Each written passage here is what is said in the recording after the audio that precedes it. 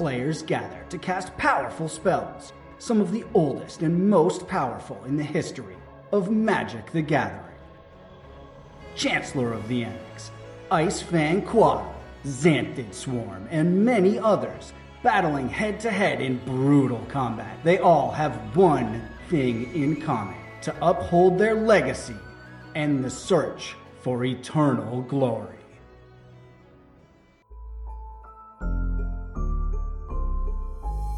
The Eternal Glory podcast is brought to you by the minds behind Bosch and Roll on YouTube, Thraben University, and TheEpicStorm.com. This episode is sponsored by Eminence Gaming. Hello, and welcome to episode 90 of the Eternal Glory podcast, Hot Takes 2023. We've already recorded 30 minutes of introductions and banter for the week, available in our Patreon exclusive pre-show. Check out patreon.com/eternalglory to gain access. I'm Phil Gallagher, aka Thraben U, joined by... I am Bryant Koval, aka Bosch and Roll. And Bryant Cook of the Epic Storm. All right. Before we get rolling here, shout out to Luke and Viceroy Burrito. Good luck out there, Viceroy Burrito, keeping those burritos in line.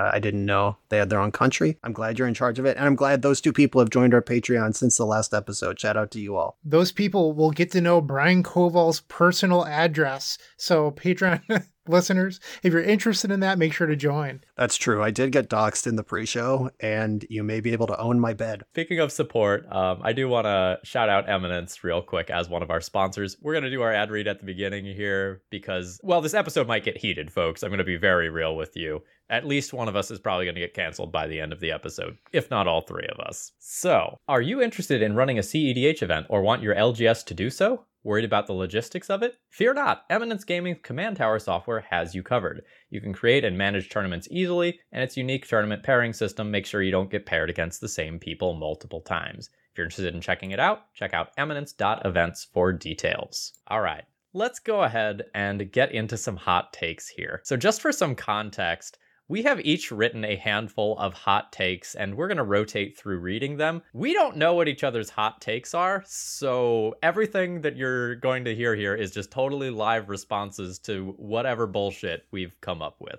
I'm looking forward to this. You want to start us off, Phil? I will. So how about for this first one? Magic has passed its peak in terms of coverage and tournament availability. That's not a hot take. That's just the truth. Yes. Start kicking this off with a screeching cold take. But I think you're right though. A lot of folks want the return to that, ourselves included. I think you just need to think on a different scale. Coverage is Honorog now. If you're not subscribed to OnZD Patreon and you give a shit at all about tournament coverage, go give him some money for real. And tournament availability. There's lots of tournaments for me to play in. I live in a major metropolitan area, and I can travel to stuff, but that, like the Star City circuit, the Grand Prix circuit, those don't exist anymore. So yeah, it's hard to feel like you're moving towards something with a lot of what's being offered when there was many things you could move towards in the past. I think a lot of that actually has to do with the growth of Commander overtaking competitive Magic. If you think reasonably about where the game is going, the room for competitive level Magic and the companies that want to pay for that to be pushed just isn't there anymore. Let's not go too far down that path, because I know some of our other takes are going to step on it, or at least speaking from my own angle. I do want to shout out the NRG series though. NRG just finished their year-long circuit where there was points, there was a leaderboard, there was coverage for every event. Shout out to them. It's Midwest-based, a little out of my range, but when they drift far enough east and to overlap with me, I did go to one of their events in Ohio. I can't get out to like Chicago and Minnesota and stuff, but shout out to NRG for doing it in the region that they affect. Yeah, so I wrote that take last week, and then SCG let go a huge portion of their coverage team. And then it was like, oh, this is so much more real now. Last week it was funny, and this week it's like, It's a changing of the guard, for sure. Bryant, what's next? Legacy is fine, and they shouldn't make any changes. Okay, you're going to have to explain why you think it's fine, because at the end of last episode, we were all like, ban multiple cards. So what's changed in the last week, sir? Well, it's the last 2 weeks, actually, and it's that the data for Initiative has shown that its win rate is actually decreasing, Delver has been the top deck forever, right? And something that we've talked about on this podcast is that when Delver wants to beat a deck, it can do so because it has these tools to find cards like Dragon's Rage Channeler or Brainstorm or Ponder to find Cyborg Bullets and also other really effective cards. So Delver has shifted and now it's starting to beat Initiative. And now you're seeing Initiative adapt to Delver as well. They're dropping the Prism pieces. They're playing cards that are better in the long game. So we have a moving metagame and other decks are rising around it. Painter's gone up. We're seeing some of the depth strategies start to come back a little bit. And I don't know. I think that opened up the room for combo, and that's why I did well in the showcase. I'm not trying to be like, oh, I did well, the format's fine. It's that we're seeing an evolution of the metagame, and that is a sign of a healthy format. It's just not two bulls locking horns or whatever expression you want to use here. Things are changing, and I think what the Pauper format panel is doing right now of not just banning the two top decks because people want them banned when the data says that it's actually fine. And I think we're seeing a little bit of that right now in Legacy. I have two responses to that. The first is people are definitely adjusting. I recorded an Initiative League today, and I played against Pyrotechnics twice, just the Fury instant that doesn't have a 3/3 attached. Pyrokinesis, you mean? Oh, yeah, that's what I meant, my bad. Pyrotechnics is the one where you discard and take damage. It's some shitty burn spell. Pyrokinesis, my bad. I played against Pyrokinesis twice in the league. I still beat both of those players. Just saying, Initiative's Krakow. But people are adjusting to it. The other thing I want to say is I think that, as we discussed in our last episode, it's not just the overwhelming win rate of Initiative, it's what Initiative locks out of the format. We're talking about Oko again, we're talking about Dreadhorde Arcanist again. It's like this, if you can't keep up with this hyper linear dumb thing, your deck is not viable. And should Legacy be a format with 8 to 10 decks that can wiggle around and maybe have a chance against the Initiative and Delver? Or should it be a format with 30 decks, any of which could win a tournament? Because there are lots of decks that have had success in Legacy's past that cannot beat the Initiative, full stop, and never will. So I love current Legacy. Like I was very clear about this last episode. I love Legacy right now. I do think it's pretty unhealthy, and we are seeing these decks just come so low to the ground in an attempt to keep up with the Initiative. 1 Underground Sea splash like 3 snuff outs level of low. I don't know that some of the deck building is super healthy. It feels very warped to me, and it feels like more things are getting pushed out. Like I love it. Like, I played some of the anti-initiative decks, and I thought it was fantastic and fun gameplay, but I think we are fully dialed in around, like, Delver and Initiative as top dogs in an unhealthy way. So I disagree with you. I keep my stance from 2 weeks ago. I've been registering a lot of subtleties lately. I have a counter argument to that, Phil, but it plays into one of my later hot takes, so I'm going to bite my tongue for now. But honestly, I don't even think it's a 2-deck format. If you play in a lot of leagues or challenges or whatever, Painter is everywhere right now. I think calling it a 2-deck format is disingenuous with the volume that Painter sees right now. In my eyes, it's truly a 3-deck format. Yeah, that's fair. I tried to record Painter today and was once again kicked in the face with the fact that Chaos Defiler is not legal on Magic Online. Decided to push it back until it is. I have a Painter video dropping with some spicy tech.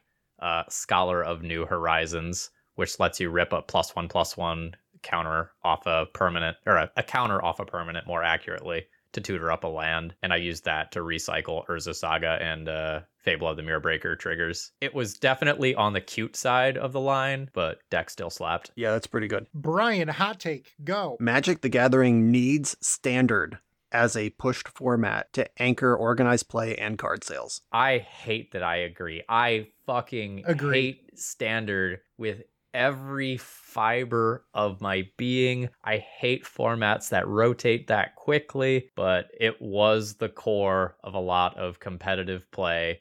Standard was the reason that I had events that I could travel to every weekend and play like a Legacy 1K or 5K as a side event. I miss Standard being around, even though I have no desire to play it myself right now. Yep. I actually looked at the Standard metagame the other day, and Rafine was towards the top, and I was like, Brian must love this right now. I don't even know what it is. I've never looked. I couldn't tell you a single deck in Standard to save my life right now. For real. That's how much I play Standard, and I'm with Phil on the begrudging acceptance of this point. I'm a reformed toxic legacy bro. Now I'm a less toxic legacy bro, I hope. But 2008, 2009, LOL standard, you dumb baby, get out of here, go home, play with your ball or whatever, go build blocks. That's not a man format. You know, all that stupid stuff that we used to say, and I know some of our listeners probably still say it. Change yourselves, by the way, do better. Many periods in my life, I just wished for a world where standard didn't exist. Like, who needs it? Forget that noise. I don't want to do that. I only ever play standard when it's part of an invitational tournament that I'm invited to, and it's worth whatever expected value to just, begrudgingly build the best deck and mostly learn how to play it. But a finger on the monkey paw curls. Standard is dead, and I think that feeds directly back into the competitive Magic is on the way out point that we started off the episode with. A supplemental hot take of this: Arena killed Standard, and it is slowly killing local game stores, because the one place where you can play Standard, you could play it for free, and at any point in the day, it's very accessible. You can play it on your phone. And TCG Player actually saw a collapse in itself in like 2017 when Arena was at its height. With like new spoilers coming out, if I wasn't working like a teaching job right now and I was a full-time Magic person, there's enough really intriguing cards being printed that if I had an incentive to play Standard, like a huge financial incentive, I might do it. Some of these like Phyrexian cards that are being printed are cool as hell. Like a lot of the mono white ones, like the Eleshnorn and the Dominus, like totally are cool and I'm vibing with them. I might do it if a scene existed, but it's dead. Yep, nowhere to play. I was running FNMs as a TO in the era when every FNM had to be standard or draft. The goal was anytime you show up in a city, you could show up to any local game store anywhere in the world on Friday night. If you have a standard deck in your bag, you're covered either way. And then it was opened up to whatever format you want to run. And I know some people who were involved in that decision, and I believe it was the right one. I believe they believe it was the right one, and it might still be the right one because people would rather play Modern almost all the time. But I mean, look where we are now. I don't know how to fix this, but there's a huge chunk missing from the anchor of how do we keep sets relevant? How do we keep things churning? How do we keep competitive Magic dynamic? Phil, hot take. So I know a lot of people hate current Legacy. The initiative coming to Magic Online has created the most interesting period of Legacy in the last 2 years. Oh, it sounds like you agree that Legacy's fine, Phil. I said interesting here, and I think current Legacy is really fun. So what do you think? Is this like the most interesting period of Legacy, or am I full of shit and I just love casting things off Ancient Tomb? I think Legacy is about something that it has not been about for a very long time, and I think that's cool. Whether it's healthy or not, we talked about that already. Listen to our last episode about the health of that, but I do think it's really cool that cards like Pyrokinesis are in sideboards again. I said earlier I've been registering a lot of subtleties, kind of the joke elemental. The other four are playable, even format staples, subtleties like LOL, this poor little guy. It's been an all-star for me lately. Just really cool deck building and cool incentives change around the fact that the format, like True North, is somewhere else. Somewhere that it hasn't been in a very long time. I agree with that. We talked in the last episode about Wild Nicodle and it being banned in Modern for a short period of time. Current Legacy feels like that. And I think it's okay when formats shift. You will upset a lot of people. Things are always going to change. We talk about this constantly on the podcast. Duress sucks. Get over it. Predict sucks. Times change. Adapt. And I think that's why you see, the cream of the crop rise a lot. Why you see certain players win all the time is because they're willing to adapt and make those changes. I mentioned earlier in the episode that I played some Initiative recently, and I was just looking for a list and pulled up one that did well in a recent tournament and noticed that Bob Wong was the pilot. Bob Wong's on a deck. It's probably the right deck to be playing because he cares about very little except winning tournaments. All right, my next hot take. As CDH grows, politicking or playing politics will mean less and less. Something said on Twitter often is, I just won't make a deal with you ever again. But at an Eminence gaming event, when you're facing 3 different strangers, you will never face those people again. You might not even remember that person. This small format ideology here, I said that word incorrectly, but you get the idea.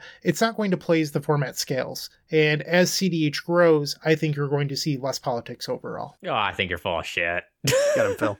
Let's go. Okay. I agree with you that these, oh, you broke a deal, I'll never make a deal with you things, like, are not going to matter as CEDH events grow. But I think the politicking is going to be incredibly important. And I think the players who know how to run a table are going to have a huge leg up as that format grows. Like the people who know how to hum and haw at the right time, the people who know how to kind of redirect answers to other problems. I think that aspect of politicking is not going anywhere at all. Yeah, I agree with Phil more. Well, I agree with both of you because the definition of politicking is important here. If it's like, I'm going to be mad at you in some sort of way that will affect our long-term relationship as humans, I don't care about that. I'll lie to you for a time twister. Like, I am in that camp when we're in a tournament game. I'm not going to shoot that shot in like a Discord game that only 4 people will ever see and then start to get in a reputation as a liar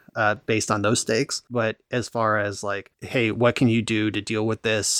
This is going to be a problem for all of us if it resolves. I have this sort of interaction, but it's not enough. Can you help me up here? All of that, I believe, is an essential core component to CEDH. On to the next one. Supplemental sets are great for Legacy. If something breaks occasionally, that's what bans are for. Better to push too hard than to never shake it up. And part 2 of this point, the most negatively impacted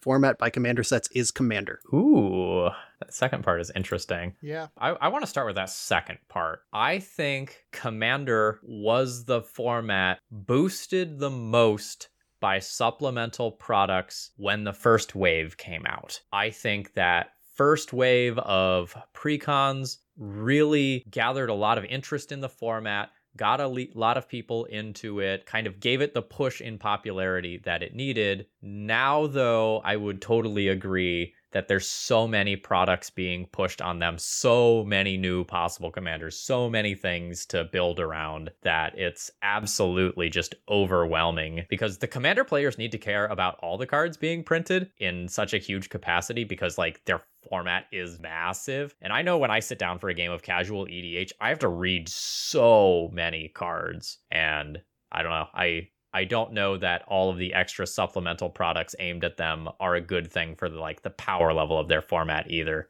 Commander is literally 2 or 3 times as powerful as when I first started playing that format. I want to step in here because I actually think that's the reason I even became interested in the format. When I was looking into getting into CDH as someone who casually played once a year with my friends, I wanted to find something broken to do. And these supplemental sets actually added a lot to that. So Mox Amber obviously came through standard, but the free to cast commander spells were things where I was like, oh, this is something you can build around. How can I build around this? And it turns out in the same set or near the same set, Commander 2020 Rograk came out. I was like, okay, there's a free commander here. What can we do with this? And then I started researching lists. Without that, I don't know if I ever get back into CDH. And one of the things that they talk about is how there should be something for everyone. A format that large, there really should be something for everyone. It's not like a standard where combo doesn't exist or whatever. But I think raising the power level is fine, and it ultimately goes back to the Rule Zero conversations with, Phil, what is your expectation when we sit down and play? How about Bryant? As long as we're all on the same page, go nuts. But I think it's less interesting when I bring my CDH deck and Brian brought his level 5 deck or whatever.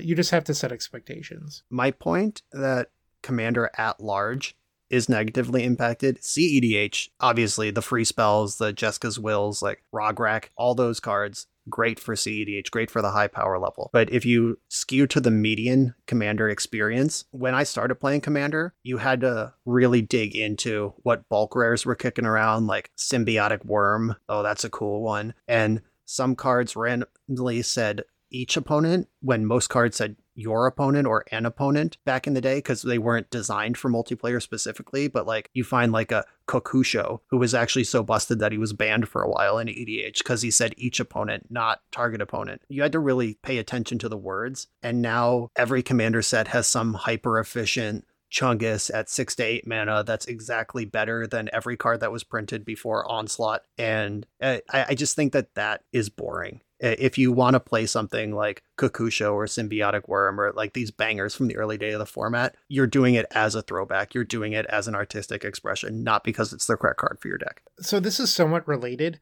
There's been a lot of Twitter, discussion currently about Drannith Magistrate and Commander players hating it. But it's something I read this week where it would be much better if it was symmetrical. So that way there would be a deck building cost. But the way that they make cards now, this isn't even a Commander thing. It's just an across the board thing. Those symmetrical effects like Lord of Atlantis, it's not Armor merfolk, it's just your merfolk. They sort of went away with that, and that's why Drannith isn't all players, but it's interesting to see that those CDH people arguing for the symmetry again. First of all, Drannith Magistrate did nothing wrong. Absolutely nothing wrong. That is a great designed Magic card, and I will die on that fucking hill. There's a real hot take. I also love Drannith Magistrate, for what it's worth.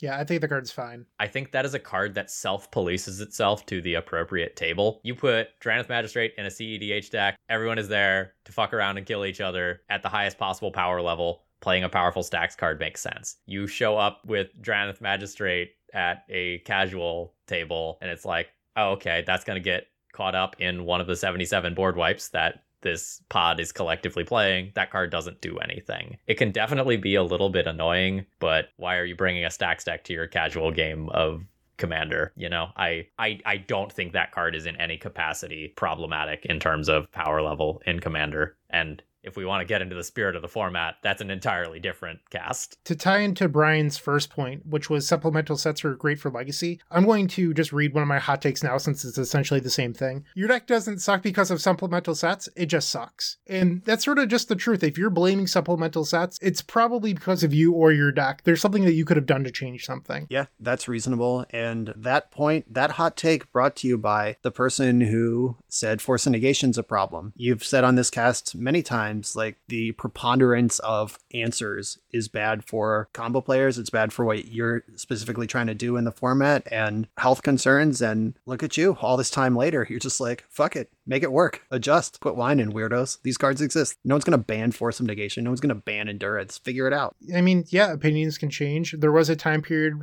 when Dreadhorde Arcanist was providing all of that insane card advantage, where I was like, hey, Force of Negation could be the problem here. But instead, they just removed the thing providing card advantage. That's something that could crack again in the future, but we'll deal with that when the time comes. Great take. Phil, what do you got? Since we're kind of on this card balance kick right now, I'm going to skip around to one of my later ones. Despite some failures in terms of balance, Magic card design is consistently improving and is far better than it used to be 5 or 10 years ago. Yeah. I think, once again, if we look to the average or to the median rather than looking at Hogak or Ragavan or whatever, yeah, Magic cards in general are better designed than they were 5 or 10 years ago. I would hope so. I would hope everyone's getting better at their job over there. As the technology and experience increases, they leverage that. I will say that they're designed better, but they're also way more wordy, which is something that people have pointed out over and over again. But there's just so much text on these cards now. Yeah, it's the questing beast problem. Do you actually know what the Magic cards you frequently play against do? Do you actually know the exact text? Because like I can tell you with most of the Magic cards from like the Worldwake Scars sort of era, like Innistrad era, back when I first started, I knew everything all the cards did, with very few exceptions. Now I frequently have to reread cards. Is this one a May? Do I have to do this? Which 2 keywords were on this? I will say I have to reread cards a lot more than I used to. Yep. Mark Rosewater has been on record for quite some time now, 10, 15 years at least, saying that the existential threat to Magic is not power creep, but complexity creep. And last year, I forget the exact statistic, but some shocking number of words on Magic cards came out last year. It was like 10 or 12% of all words ever on a Magic card came out last year. What the hell? The fact that one of the sets released last year had sagas at every rarity. It was the theme of the set, Kamigo and the End Dynasty. Like, sagas just have a ton of words, and all those sagas flipped. Those were double-faced sagas. That's responsible for a lot of words, but still, I trust that Wizards of the Coast, at least the Magic R&D folks, know what they're doing, and I believe we will see a correction at some point if this keeps spiraling. A new Mercadian Mask block. Right, and that's kind of what we were saying a couple years ago, because we had War of the Spark and Throne of Eldraine just like going insane for a while there, and then it's like Theros Beyond Death. Everyone take a break. Everyone take a breather. And like Kaldheim got a little weird again. They have been sort of ebbing and flowing, and I hope they jam their foot on the brake on at least the standard releases, simplify those a little bit, but we'll see where it goes. Like Phil, I'm going to skip one so I can get back to the point that we were talking about earlier. And this hot take is players that the community tends to idolize aren't savants. They're just people that put in the work, understanding metagame trends, testing cards to break the mirror, etc. So the example I want to use here is Juju Bean, who played Is It Delver Splashing Black just for Snuff Out and Underground Sea, the example that Phil mentioned previously. That is finding a way to mold your deck to solve the problem. Is that necessarily an issue that this person was like smart enough to figure out that, hey, Snuff Out is a free answer to their 5-dropper, their 4-dropper, whatever, that doesn't cost me any time. I'm able to deploy a threat. I'm able to push the advantage. It works with my expressive iterations. That just seems like someone who did the work. They found the missing piece and then they were rewarded for it when the time came. That's not like, oh,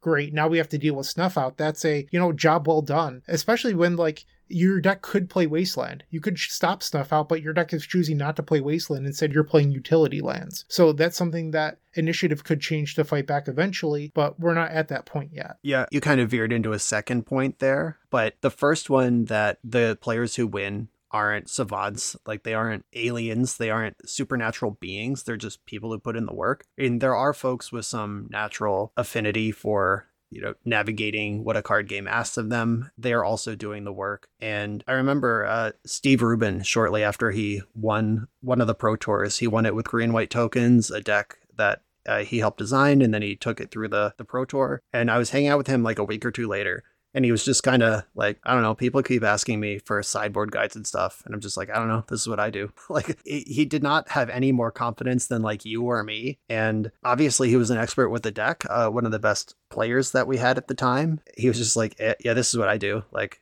I don't know. Like, nobody's a robot. Nobody's like has run 1 million simulations and is like, this is 1000% the correct way to go. It's just, yeah, this works for me. Makes sense.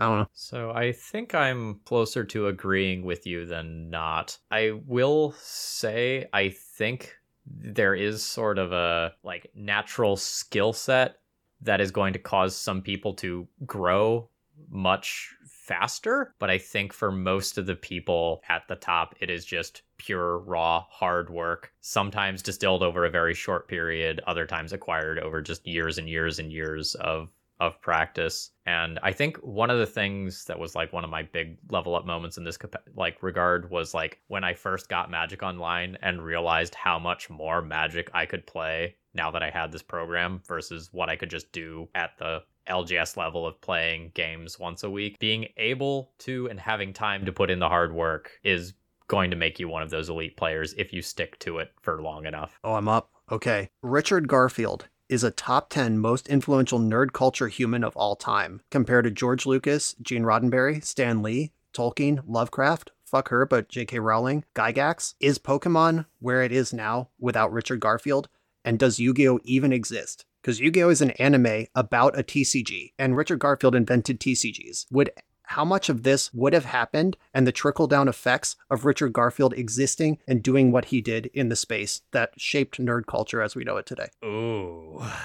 I'm a little stumped here. I don't know if you can definitively say top 10 or whatever, but you have a really good argument here. I'll say that. I feel like if you asked me, is Richard Garfield one of the most top 10 influential nerds of all time, my answer would be no. Not nerds, because then you're talking about Marie Curie and Albert Einstein and scientists and medical. I said nerd culture humans specifically. Yeah. Even on nerd culture, I think if you say top 10, my answer is no. But if you butterfly effect this and say, would you agree with that if I remove this person from the world? Then I think you'd have me because of like the ripples on other things. I mean, that's what I mean. Yeah. I think it also shares space with like video games. Like people might put like the creator of Nintendo in there or whatever. It can get crowded, but I think Garfield is certainly up there. Yeah, I think you can butterfly effect a lot of this. Like, we don't have Garfield without Gygax. Do we have Gygax without Tolkien? Like, there's a lot of butterfly effects in even just the examples I gave. But I think if you really follow all the tendrils of Richard Garfield's fingers in nerd culture, it's a lot more than you might think. I think I reluctantly agree with you. I will grant him a seat on the council. I was going for Mount Rushmore, like top 4, but I couldn't do it. I think top 10 is a safe safety net to put him. I think top 10 is reasonable. I don't know that it cracks top 5. No, I don't think so either. As we are a podcast that probably caters largely to legacy format specialists, here we go. I think most format specialists would enjoy other formats and probably be good at them if they took the time to branch out of their comfort zone and actually learn the appeals of other formats. Big agree. So many people are like, I really wish if Legacy would do this or that, when they should just play the formats that allow for those things to happen. You can do more than one thing. Right. I hate Wasteland. I hate Days. Try Modern. I hate that this is banned. I wish we could play Vintage. I don't know. Like, it's all out there. I'm sad that my deck from 2001 doesn't work anymore. It does in Commander. Put it together. You can have that experience or some simulation of it. Big agree on this one. I think there's one thing to be said about folks who just don't have time to do more than one thing, because the appeal to Legacy to me initially was I just can't keep up financially or intellectually or whatever with a standard and extended metagame that involves weekly or daily. I can circle back to Legacy 2 months from now and mostly know what's going on. We're not mad at those people. Live your life. But the people who are, throw back to Toxic Legacy, bro, that I said earlier in the episode, the people are like, that's not real Magic. There's no hair on your balls playing that. Like, fuck you. Shut up. Magic is cool in all the ways that it's played, and you'd probably enjoy some of them. Oh yeah, past Phil definitely was a bit of a culture snob. Like, Legacy is the way to engage with Magic, and I've branched out a lot more, and I am better because of it. Yep, we've all had tastes of that in our lives. My next hot take plays into this. People that play pre-modern are the equivalent to door-to-door salesmen. I say that, and Phil's laughing because he knows it's true. I wouldn't say every single video, but close to it. There's somebody in the comment section, well, you play pre-modern? You would really like this deck in pre-modern. Have you considered pre-modern for this? Ooh, this deck exists in pre-modern, but you lose these 7 cards and gain these 7 cards. Leave me alone. If I wanted to play pre-modern, it would be on my channel already. Quit commenting. I didn't sign up for this. You're like, go away. No one wants you here. That's it. Okay. I agree with the first 10% of the things that you said. I also get comments pretty regularly like, hey, I love this in pre-modern, or this is tech in the pre-modern build. Would you consider it in Legacy? That's where my agreement ends. Like, those people are welcome to say those things. I'm not interested in the format. I played it once. It was a great time. But like we just talked about, dovetailing the last point, I don't have time to play formats that I can't feature regularly on the channel or show up and win tournaments for, or like whatever. It doesn't like feed the machine that I am keeping running here, but they do go out and advocate for their format. That's for sure. Look, if you're going to be playing a grassroots format, you have to be passionate, right? That's the Absolutely. law. That's the law. I don't know if it's door-to-door salesmen or if it's like Green Party voters. Vote for Ralph Nader. Have you considered Ralph Nader? No, I haven't. Thank you. Jill Stein. Remember her? No, barely. Okay, my next one. Magic communities ranked in order of toxicity. Number 1, enfranchised casuals are the stone worst. Judges, number 2. After that, mid and low level grinders. After that, high level grinders. And then at the bottom, minimum toxicity is true casuals. True casuals are just there to have a good time, so I believe that they're the bottom. I love true casuals. It's so rare that enfranchised players like us, like you, listener, are listening to a Legacy podcast. You're enfranchised. We are recording a Legacy podcast. We're super enfranchised. When I'm active on Twitter, everyone who bothers to make a Twitter and engage in conversation is enfranchised. When you leave this bubble and go play with just people who are like, you're just flogging them and they're like, oh, that was a cool play. Nice, man. Love those people. The best. I've told this story on the podcast previously, I believe, but when I bought my car, the person that I did my test drive with recognized me from the Magic store. And they're like, oh, who's your commander, dude? And I was just like, yeah, I guess I could answer this. I technically own a commander deck. At the time, I didn't really play it. It was that one time a year with my friends, but that person was just so happy to talk about Magic with anyone. Right. I was at a New Year's party. The host was like, Brian, you're going to go full time, huh? And then like a random person nearby was like, oh, you're a Magic YouTuber? We play Magic. And it was just like, oh, cool. They do that. It's just casual commander among the 5 or 6 people they know, and didn't know that Magic YouTube was really a thing. Certainly had never heard of me. And I love those people. I'm ready to get canceled. I think we need to add a worse category. I think we have to, as the very most toxic, we have to add Magic Redditors as number 1.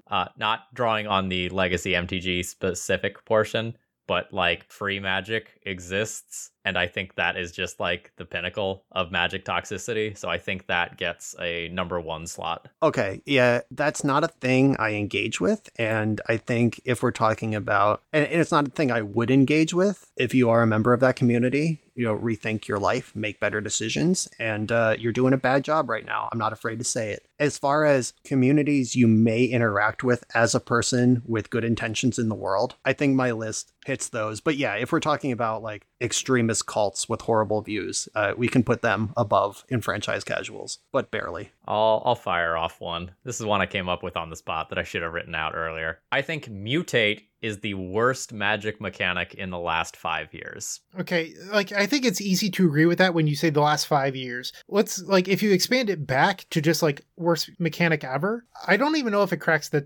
bottom 10 or top 10, however you want to look at it. There's so many terrible mechanics out there. Mutate is the worst mechanic in modern card design. How about that? Do you know what other mechanic came from the same set as mutate? I'll buy it. I'll buy it. One. It was companion, Phil. Oh, fuck. All right. Okay. I might have forgot about that one in just kind of coming up with this on the fly. All right. Hot take canceled. Mutate fucking sucks, though.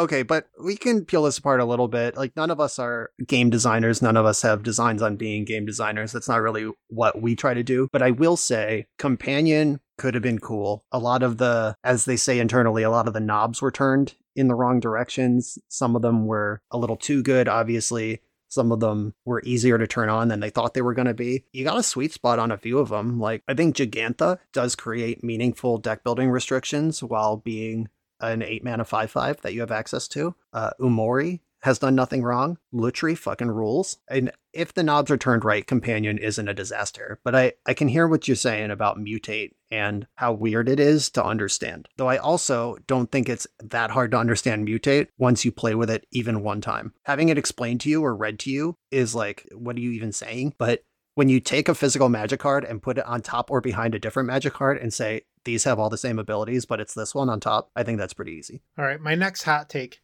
Magic has no authenticity programs for signatures or other rarities, and as a collector, when you look at other collectible areas like sports cards, baseballs, basketballs, whatever you're into, they all have some sort of thing where you can send your item out to be certified as an authentic signature. And I'm talking signature specifically because you can get your cards graded in Magic, but it's not quite the same thing. And when you go to resell, stores often just say it's damaged or whatever. But if there was some sort of authenticity, that could change. And Magic just doesn't have that. If this niche ever expands, it could actually be a really big problem for the collectible scene. Yeah, I think that is a very specific thing. Like you did mention, it's a niche, and it's not a niche I care about. Like someone wrote on this card, it's damaged kind of homie. But I understand that. Christopher Rush was the first big one, and homie died. And he has a lot of great art, iconic art in the Magic space. And his own daughter was actually busted in the Magic art group forging his signature. She's been managing his accounts and like selling his prints and stuff. And she got kicked out because she was forging her dad's signature. And if she can do it, anyone can. Like I could see where that would be a concern as Magic turns 40 or 50 and more of these artists are gone to the world, whether retired or actually gone. The year that Christopher Rush passed, I was looking for Japanese foil Tormod scripts. Black Red Reanimator was on the rise, and a trusted vendor that goes to a lot of large events messaged me. They're like, "Hey Bryant, I have 4. Are you interested?" And they sent me photos, and it was just very clearly not Christopher Rush's signature. So, I mean, that's one experience that I have, but what if someone doesn't have that knowledge like I do, and they just overspend for a forgery? Yeah, that's tough. So I agree with you that this is kind of a problem, but I don't really feel like this is a major issue, because if anyone wants to nerd out like you are, like they're probably going to do the research required to know whether or not that's a genuine signature. So like, I agree that it's a point of, oh, maybe we should do something about this, but I don't think it ever rises to the point of an actual issue because that need is so niche. I guess my question is, like, I'm not in these spaces. You have the whole baseball collection and stuff. I guess I do have a couple posters in my basement. I have like a Mike Tyson signed Mike Tyson Punch Out thing It's actually pretty dope. I have a couple like signature posters in my basement, and they're all authenticated. Is there like a database of like, this is Derek Jeter's signature and we have a million AI learning ways to verify it? Or is it just like a person who looks up some verified ones and compares it? Because couldn't they do that with Magic cards if you really wanted to get it done? For example, with baseballs, there's a company, JSA. They put a little sticker on your item, so they would put it on the back of the baseball, so not where the signature is. And there's a unique number on there. And then they give you a piece of paper stating its authenticity, and on the top of that has that number. It goes into a database. So if you tried to resell this, you can look it up and make sure that it's authentic. And collectibles that don't have this authenticity often sell for 50 to 60% of the value. Right. Yep. That does make sense. So I guess it would have to be big enough to get like a JSA equivalent for signatures in Magic. Correct. Like, it's not something that exists right now, but if it ever were to expand like it does in sports cards, for example. Right. And I guess you could hire a like forensic expert who could confirm like, yes, Christopher Rush did this within the realm of, research that is reasonable for me to conduct. But that doesn't mean anything. Like, I could have wrote that for you when you go to sell it, because there's no central agency regulating all of it. Correct. And what inspired me to put this down as a hot take was, with sports cards, you can actually just open up in packs, sign cards. And I know for a fact that Wizards has looked at the sports card market, because something that sports cards started doing in the early thousands was the numbered cards. Like, this is a 1 out of 10 or 1 out of 200. And serialized cards have become a popular thing within Magic in the last year, with a bunch of these, I never know what to call them, but the expedition type cards or whatever you want to call them.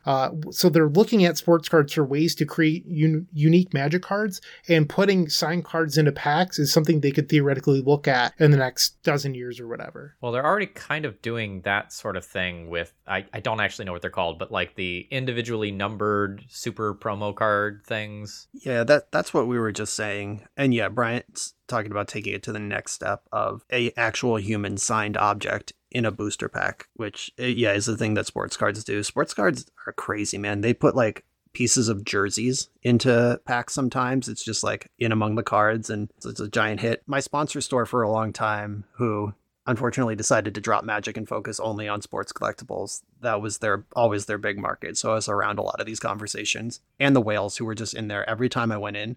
It was the same 3 guys just sitting at a table shredding thousands of dollars in packs. It clearly worked on someone. The Magic 30 packs were actually inspired by, I don't know if it was exactly inspired, but there's a equivalent with baseball cards. There's Gypsy Queen, which is, it's $1,000 for a box and you get 4 packs. But in those 4 packs, you get a guaranteed auto from like a top player. You like Mike Trout, one of the best players of the last decade.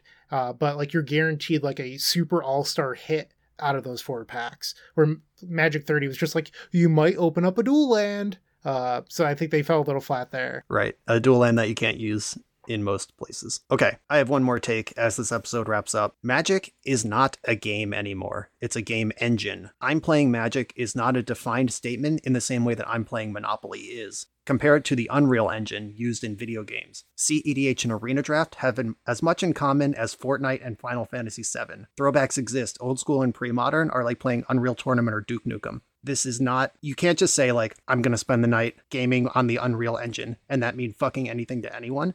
And saying I'm playing Magic or I play Magic has the same hit. It's a game engine. It's not a game. I could see it. I think it's closer to a game with a whole bunch of different rule sets. Like, things that are built on like the Unreal Engine go just totally disparate ways in terms of mechanics. With Magic, all the individual pieces still basically do the same things no matter what format you're playing. So like, I kind of see where you're coming from, but I don't know that I fully agree with it. But we're largely a legacy podcast, right? Like, so like, we are largely splintering off. I don't know that you fully got me sold, but I see your logic. I accept your counterpoint, and you are correct. Yeah, it is closer, like EDH is closer to Arena Draft than Arkham Asylum is to PUBG. They're also just totally different experiences. If you're like, you want to come over and play Magic with no context, or like, we just met at a party, I play Magic, you play Magic, let's hang out this Friday. You have as much information as you would if I invited you over to play video games. That I do agree with. Okay, the point is refined, but Magic is, I believe, closer to a game engine than it is to a game, even if it's not quite so extreme as some of the examples I originally provided. Since Brian mentioned it, Final Fantasy VII is worse than Final Fantasy X. Ooh, are we doing this? Like, are we going down the Final Fantasy rabbit hole? Like, are we going to fight on air? Final Fantasy VII has the Tarantino movie, why can't I think of it? The Royale Cheese problem, where it was the first Pulp movie to do Fiction. something, Pulp Fiction problem, where it was the first thing to do something, and then people put it on a fucking pedestal, where like when you go back and actually replay it, it's not as good as versions that came after. But it did something unique at the time that people are like, oh my god, it blew my mind, which is great. I'm happy. I enjoyed Final Fantasy VII, but 10 is just a much better game. All right. I mostly don't care about Final Fantasy, but did you just say Pulp Fiction doesn't hold up? I think it's just like not a great movie. It was the first movie to do the end at the Oh, beginning, and shit. people just Oh like my God. attach themselves to this. We're going to Wow. have like a get down Mr. President moment with Bryant over here. Everyone's going to be coming for him. Yeah, Bryant managed to get both of us. Like, I'm not a huge video gamer. I don't know that I've spent appreciable time with Final Fantasy 7 or 10 to really fight about that, but I am a huge movie head, and just coming after Pulp Fiction like that, Jesus, man, you don't want to have a podcast after this. Are you someone that pretends that you like Citizen Kane? No, Citizen Kane Citizen sucks. Kane is fine. It's just like an old movie. The people who declare Citizen Kane the best movie, there's a poll that's done through a British magazine every 10 years, and those are the people who have said Citizen Kane is the number one movie ever, and that's why we have that floating around in our culture. And those people, it used to be a group of like 36 dudes in the 1940s who said that shit. And then it just, this year, I think it was over 2,000 people voted, and they're from all over the world. And it's not just, old white men voting anymore. And the list looks very different than it used to. So things are moving in the right direction for that. Citizen Kane starting to fall down the ranks. Anyway, Pulp Fiction rules, and it did a lot of things. So did Reservoir Dogs. That doesn't mean it's not good. It doesn't mean it doesn't hold up. I don't know. Pulp Fiction is great, although current, more enlightened Phil has some very big problems with a couple of specific scenes in that movie. Maybe aren't super acceptable in the modern political climate, but like, let's not turn this into an hour on Pulp Fiction. Getting back to the real point, Final Fantasy VII slaps. It's better than 10. 10 has that awful laughing scene, relatively boring boss fights, the blitzball game, which is bullshit. Is And we the all best. know it's not that good. And we all know of the Final Fantasies, Final Fantasy Tactics slaps harder than Final Fantasy VII.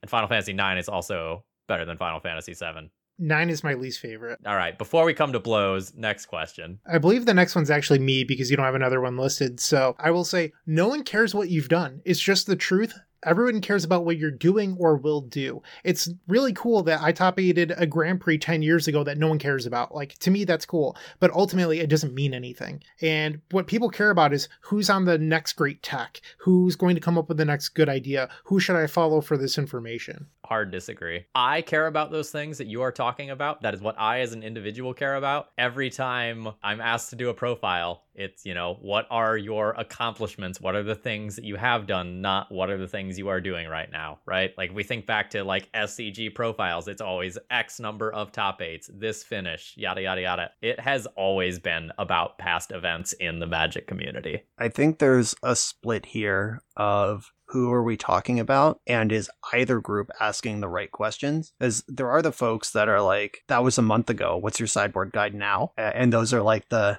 YouTube generation content consumers. Then there's the like locals that are like, wow, you won that Star City thing, didn't you? And I was like, yeah, that was like 6 or 7 years ago at this point. I've done a lot since then. I have a successful YouTube channel. Are you interested? It's like, oh wow, that Star City thing must have been cool. There are folks who are stuck in the past, and there are folks just hyper-fixated on the future. And I think that a lot of the future folks that are hyper-fixated are because they're trying to build themselves the past. Let's connect the circle here. And those people want your sideboard guide because you're successful in the past. They trust you now, and they want your cutting-edge tech so they can be a person who has a successful past in the future. Reasonable take. Boom. There's one more. Bryant fired off. Your pet card isn't spicy. It's a wasted slot being carried by a strong core, and you are losing percentage points. I put this one in here primarily for my own followers, but constantly I see, what card would you cut from your sideboard for Grape Shot? I want to cut Prismatic Ending number 4.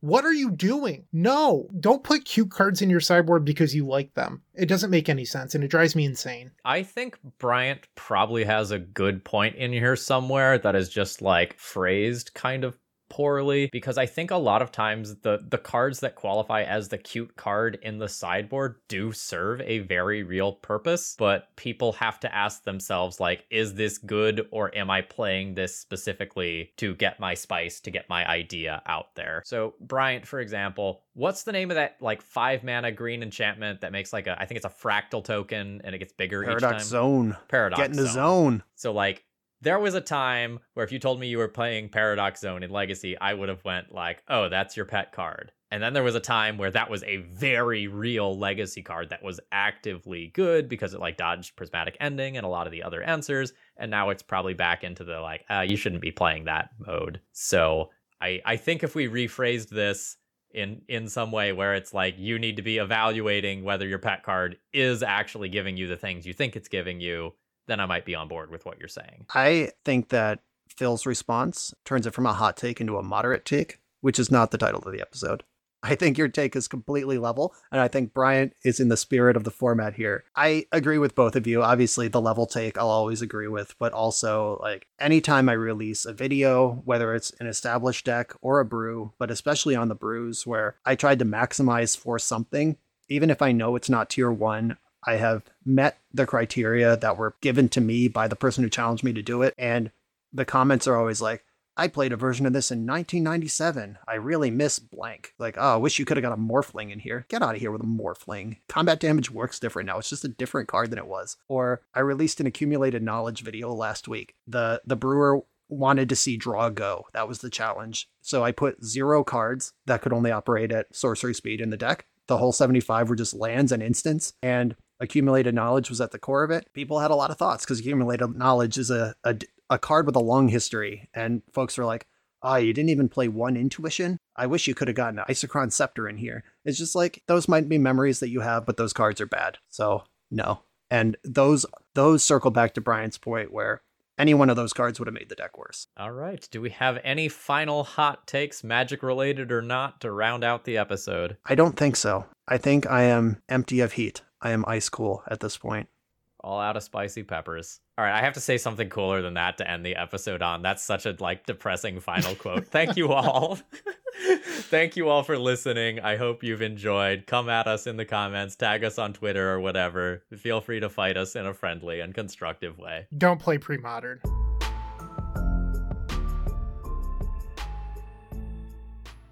Fuck. What is happening? Your deck doesn't suck because of supplemental sex. Whoa! Phil, please edit that. Editor Phil, we're going to need some help.